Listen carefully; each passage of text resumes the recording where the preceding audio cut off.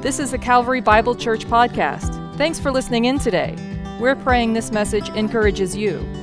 Learn more about Calvary and join us online each Sunday for services at calvarybible.com. Hi, everyone. Wherever you are today, I'm so thankful that we are connecting together online as we walk in the way of Jesus. Here at Calvary, we want to be the kind of people who follow the life that Jesus lived, who walked the way that he walked, who follow the habits that he practiced, the disciplines that we see throughout his life. We want to look more and more like Jesus the longer that we live. That's what we've been working together on in our series, those practices, those disciplines, those habits that set apart the people of God and the followers of Jesus. Today, as we wrap up our series, we're going to look at one of those practices, one of those habits of Christ followers which perhaps we admire most.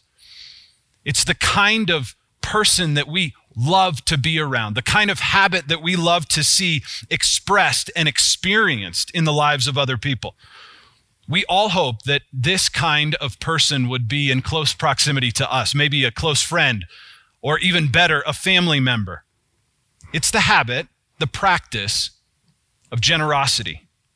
Generous people are the best, aren't they? They're some of the most happy people that we meet, and they make us especially happy when they're generous to us. Who comes to your mind when you think of a generous person? When you do a quick Google search for the world's most generous people, you find a list of familiar names. Names like Gates and Buffett and Bezos and Zuckerberg. My favorite search result, though, when you put into Google, world's most generous people, is the third one that comes up. It links to an article that's entitled, The World's Most Generous People and How to Contact Them. How good would it be to have that list? Here's the cell phone number of Bill and Melinda Gates. You can call them up. Hey, Bill, it's your buddy John. You remember me? What, you don't remember me? I remember you. Man, I used Windows XP for so long. Can you help a brother out? Just send a check here to my address. When we think of generosity, we often think of those kinds of lists that sort of rank people based on how much they give. We think of generosity as an amount, how much they give, what kind of percentage of their income it is, how often they give. And then we ask similar questions of ourselves. We want metrics. We just want a threshold, like what's the dollar amount that I have to give in order that I could be a generous person? The Bible doesn't define generosity by an amount, but rather by an attitude. I'm sorry if that's a bummer, if that makes you feel like, man, I thought I was going to be off the hook. What we want to look at together in the time we have remaining is the kind of attitude of generosity that we see in the scriptures. The kind of people who set them apart by being especially generous. The kind of attitudes that they displayed despite their circumstances. So grab your Bibles and turn with me to 2 Corinthians chapter 8. If you're new to studying the Bible, 2 Corinthians is in kind of the second part of the Bible, which we call the New Testament. It begins with 4 books that are the historical account of the birth and life and ministry and death and resurrection of Jesus. They're called the Gospels: Matthew, Mark, Luke, and John. Following those first 4 books in the New Testament is the book of Acts, which is the historical account of how the early church began and is the story of the amazing ways that the apostles were used by God to build the church in all these different places. And following Acts comes a series of letters, first written by the Apostle Paul to a number of those early churches. The first one's written to the church in the city of Rome, and the next ones are written to the church in the city of Corinth. So 2 Corinthians chapter 8, verses 1 and 2. Paul says, "We want you to know, brothers and sisters, about the grace of God that has been given among the churches of Macedonia. For in a severe test of affliction, their abundance of joy and their extreme poverty have overflowed in a wealth of generosity on their part." So Paul is writing this letter to the churches in Corinth, which was in southern Greece, a port city, affluent, artistic, influential. So many people traveled through there because it was a place of business. It's surprising, though, that Paul would have to remind them about the importance of generosity. He spends the next 2 chapters of this letter, and we'll look at selected verses from both chapter 8 and chapter 9. He reminds them and encourages them to be generous because they weren't being as generous as they ought to be. And it's surprising that a people who lived in an affluent, intellectual, successful city would need a reminder to be generous. The problem that the people in the city of Corinth were experiencing is not dissimilar to a problem that we've experienced in Boulder County for many, many years. Despite being one of the most educated and affluent counties in the country, Boulder County lags state and national averages for charitable giving by significant amounts. In fact, the Community Foundation of Boulder County, which researches the charitable giving by people in our community and also the different places that need charitable gifts, has said that if the people who lived in Boulder County simply gave the national average of charitable giving, which is somewhere around 3%, there would be an additional $68 million available in our community to meet the social needs of so many people. One nonprofit has said there would be so much money that we could eliminate childhood hunger in Boulder County if people just gave the national average. We could deal with issues like homelessness, like affordable housing, like other societal problems if we were just average. So much different than the picture we see that Paul uses as the illustration of the people who lived in Macedonia. Macedonia, on the other hand, was north of Corinth, and it's the region filled with a number of cities of churches that we're familiar with. The church at Philippi, the church at Thessalonica, the church at Berea, all were in Macedonia. Now, Macedonia wasn't a less affluent area necessarily, but the churches who were there, because of their proximity to Rome, were experiencing significant persecution. And so the brothers and sisters who lived in Macedonia were experiencing extreme poverty. They were being taxed, they were being persecuted, and so they didn't have as many resources. So when you look at verse 2, Paul says, describing Macedonia, that in a severe test of affliction, their abundance of joy and their extreme poverty has overflowed in a wealth of generosity on their part. If you can circle in your Bible, or maybe you can highlight on your phone, however you're reading the Bible today, you might circle 4 words that are in verse 2. Affliction, poverty, joy, and generosity. Now, when we see words like affliction and poverty, those aren't words that usually come to mind when we think about a people who are generous. But notice the other word that jumps out. It's the word joy. Affliction and poverty are circumstances. They can come and go and change. But joy is deeply rooted in our souls, and it's an attitude that is a result of the work of God. And so the key for the Macedonians in the way that they were able to overflow in generosity despite their poverty was their attitude of joy. Paul is appealing to the Corinthians to join the Macedonians in providing help to the brothers and sisters who were in Jerusalem, who were also experiencing persecution, and they needed help. And so as Paul uses the Macedonians as an example to the Corinthians of how to be generous, it's interesting that the Macedonians would sort of resonate with the needs that are happening in Jerusalem. Perhaps because they knew what it was to experience persecution and affliction. They understood the needs that their brothers and sisters had. Maybe unlike the Corinthians, whose affluence insulated them from understanding the needs of others. But it's an important lesson for us to see that even when we are circumstantially poor, but spiritually rich, we can overflow with generosity. Where does that kind of generosity ultimately come from? How could the Macedonians find joy despite being afflicted? Well, it's because generous hearts grow from God's grace. Look back at verse 1. Paul says, we want you to know, brothers and sisters, about the grace of God that has been given among the churches of Macedonia. God's grace is fertile ground to grow generous hearts because of what God has done for us that we don't deserve. Grace is defined as unmerited favor. God gives it to us even though we don't deserve it. And the most magnanimous expression of God's grace, of course, has been the gift of his son, Jesus, which Paul mentions down in verse 9. He says, for you know that the grace of our Lord Jesus Christ, that though he was rich, yet for your sake he became poor, so that you, by his poverty, might become rich. Jesus left heaven, Imagine the unimaginable riches that existed there in the throne room of God that he had enjoyed and delighted in for eternity. And he didn't consider those things something to be grasped or held onto, but he humbled himself and came to the earth as a human, born in a manger, lived a simple life, didn't have a place to lay his head, died the death of a criminal. Why? So that you could join him in inheriting all things as a child of God. So that you could experience the gift of spending eternity with your heavenly Father. Never hungry, never thirsty, not wanting for anything, never experiencing jealousy again, not worrying, not toiling, completely and totally satisfied by the glory of God. What do we say to that? Thanks be to God for his inexpressible gift. When we as a people come to grips with what Jesus has done for us that we could never do, it changes our attitude to be joyful and thankful for what God has done for us. It reshapes, in fact, what we think about the things that we have in our lives, about our possessions. We know that without God's grace, we would have nothing. Mostly when we think about the grace of God, we think about that gift of salvation.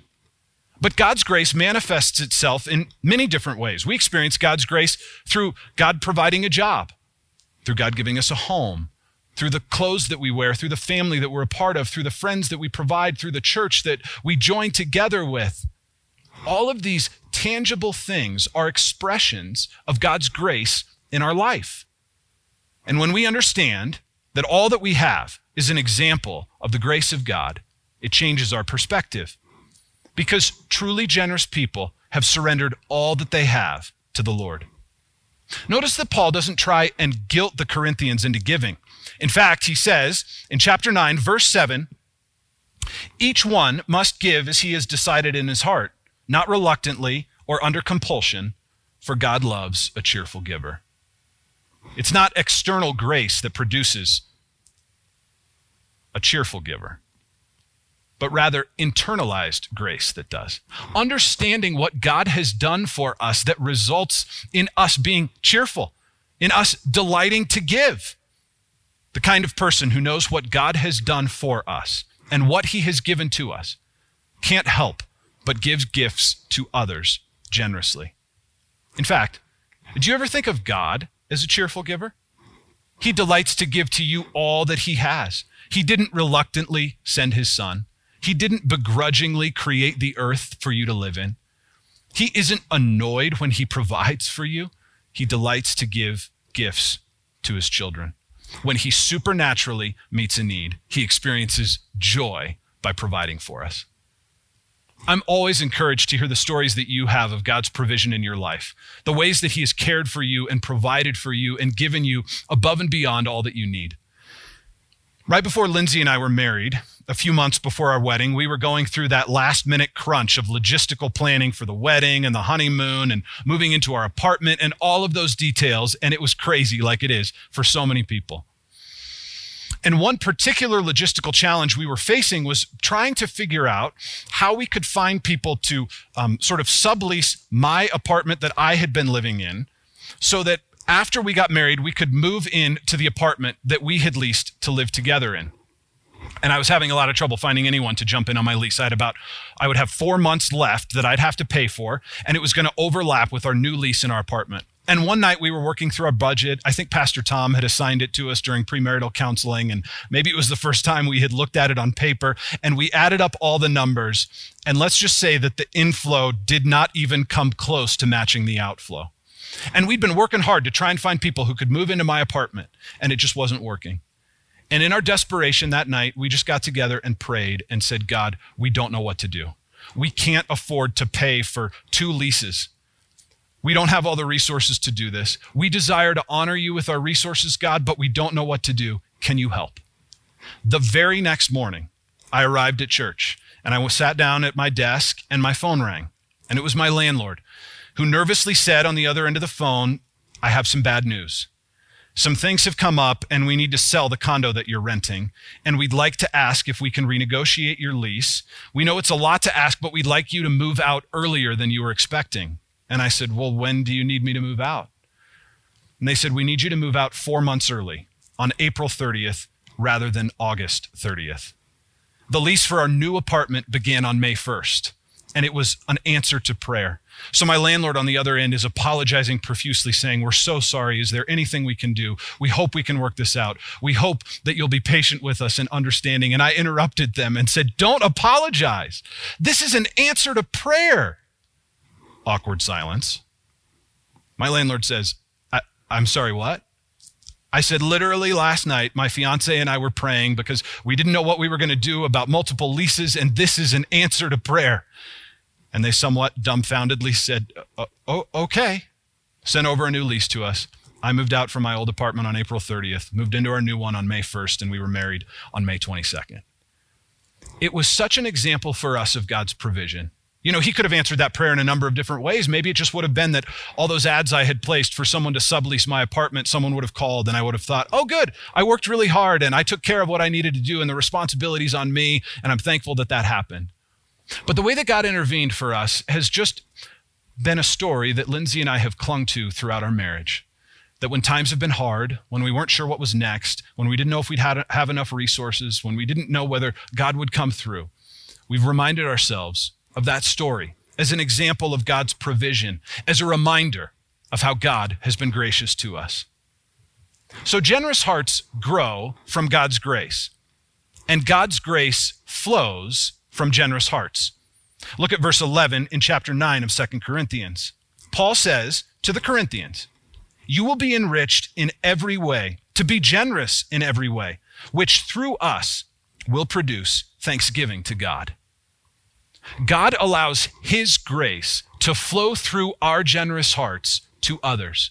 It's a beautiful way of how we get to partner with God in the expansion of his kingdom, in the sharing of the grace of God that we have experienced as it flows out from our hearts of generosity to others as we meet their needs, so that they might give thanks to God, so that they might find salvation in Jesus, so that their needs might be met, so that they could attribute your generous heart to the grace of God. I am so thankful to be a part of a church that is amazingly generous. You guys consistently blow me away with how generous you are. One of my privileges on staff is to serve as the church treasurer. And so from time to time, I'll get a note from someone thanking Calvary for its ministry, and included in there is a check. Some of my favorite ones that I've received have been from widows who are on a fixed income and who maybe even apologize and say, "I'm sorry that I haven't been at church recently, but I wanted to make sure to give you my tithe. We're praying for you and the ministry of our church." We have stories in the business office as checks come in from children or small dollar amounts received from kids who are trying to help further our ministry or help a program that we're participating in. It's a beautiful expression of the generosity of God's people, and it has nothing to do with an amount. It has everything to do with an attitude, which we can see shine through in the ways that people demonstrate their generosity. I think of the 131-year history of our church, where people who have come before us, generations before us, have been so generous so that we might be able to gather together now, even virtually, so that we can have multiple campuses, so that we can spread the grace of God throughout Boulder and Weld County and now Adams County. It's an amazing picture of generosity flowing out of God's people to those who need it. I think of many years ago during the Kingdom Assignments, which were a series of projects to help our church look externally outside the walls of our church. And in one of them, we encouraged each other to sell a possession worth $200 or more, and then to bring those proceeds back so that we might be able to give all of that money away. And we were overwhelmed by the generosity of God's people. We gave away so much money to so many organizations in the city of Boulder that blessed them and helped them and met the needs of people. And it was so inspiring to be a part of. And it charted a course, I think, for us to be a people who were growing in generosity. If you've been around Calvary for Christmas time, you know that each year we participate together in a little project we call the Heart of Advent, where we commit together to spend less on Christmas so we might be able to give more to important world-changing projects.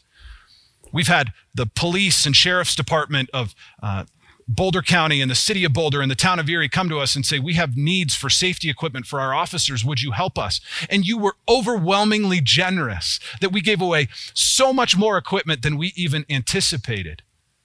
Several years ago, we said, around the corner from the Boulder campus, Habitat for Humanity is building 4 homes, and we'd like to be able to sponsor some of them. And you were so overwhelmingly generous that we helped to pay for the building of 4 homes in our neighborhood so that 4 families could have an affordable place to live in the city.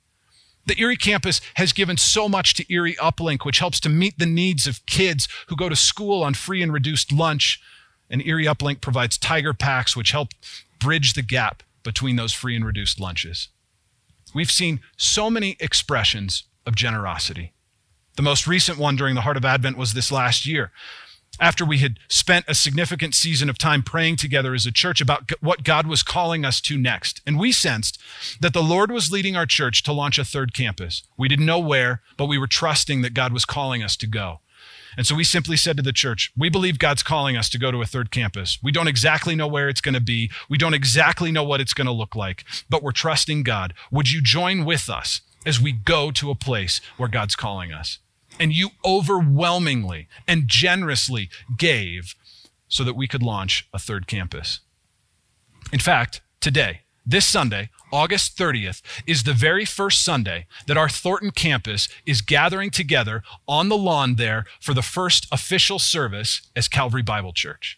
It's a historic day in the life of our church, and it happened in part because of your generosity, and in part because of the generosity of the people of God who used this building before we had it.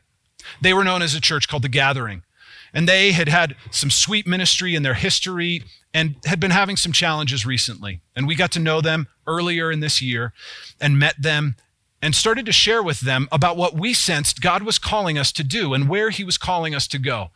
And over a series of meetings, sharing our vision for what a church might look like and learning more about their great ministry and their history, that group of people, about 13 remaining members, voted together to generously give us their building, to just turn it over to us and say, this is yours to be the 3rd campus of Calvary Bible Church. What an amazing expression of generosity.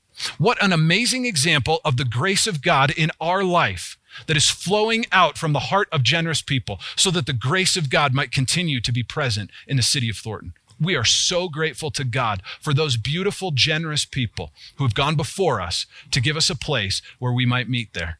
And we're praying about whenever we're able to meet in person again, that God would bless that Thornton campus to be an instrument of grace and mercy in the lives of people who God calls to come there.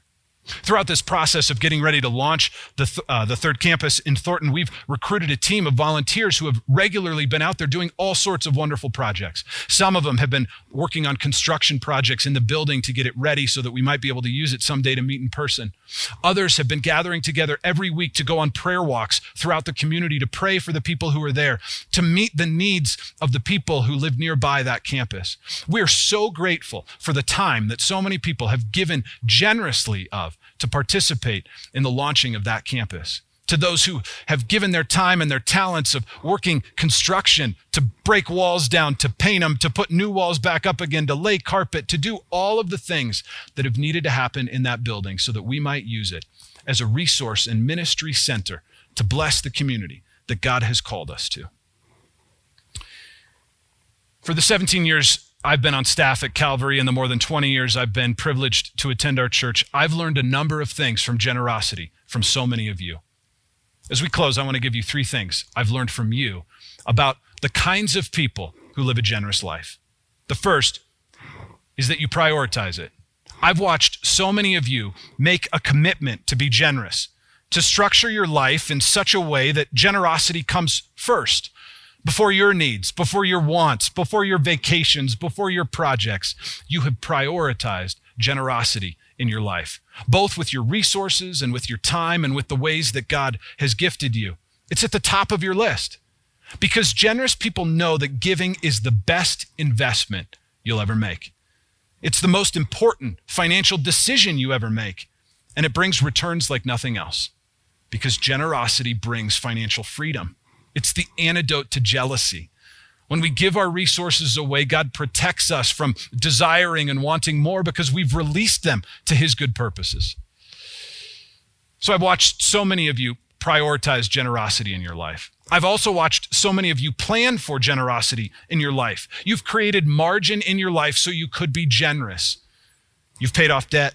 You've gotten rid of a car and a payment so that you could plan to be generous. You've looked at your year and said, how does my income ebb and flow throughout the year? Perhaps I get a bonus. Perhaps I know that this big house sale is coming. Whatever it is, you make a plan to be generous.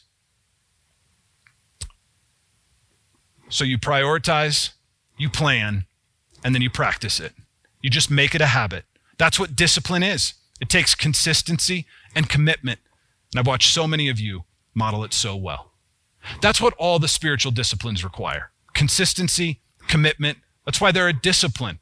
That's why we've been studying and encouraging them together during this series, that we would live a life like Jesus did, that we will walk in the way that he walked, that we would be a people set apart for his purposes, that his habits and rhythms would be the values that shape us as individuals and as a church.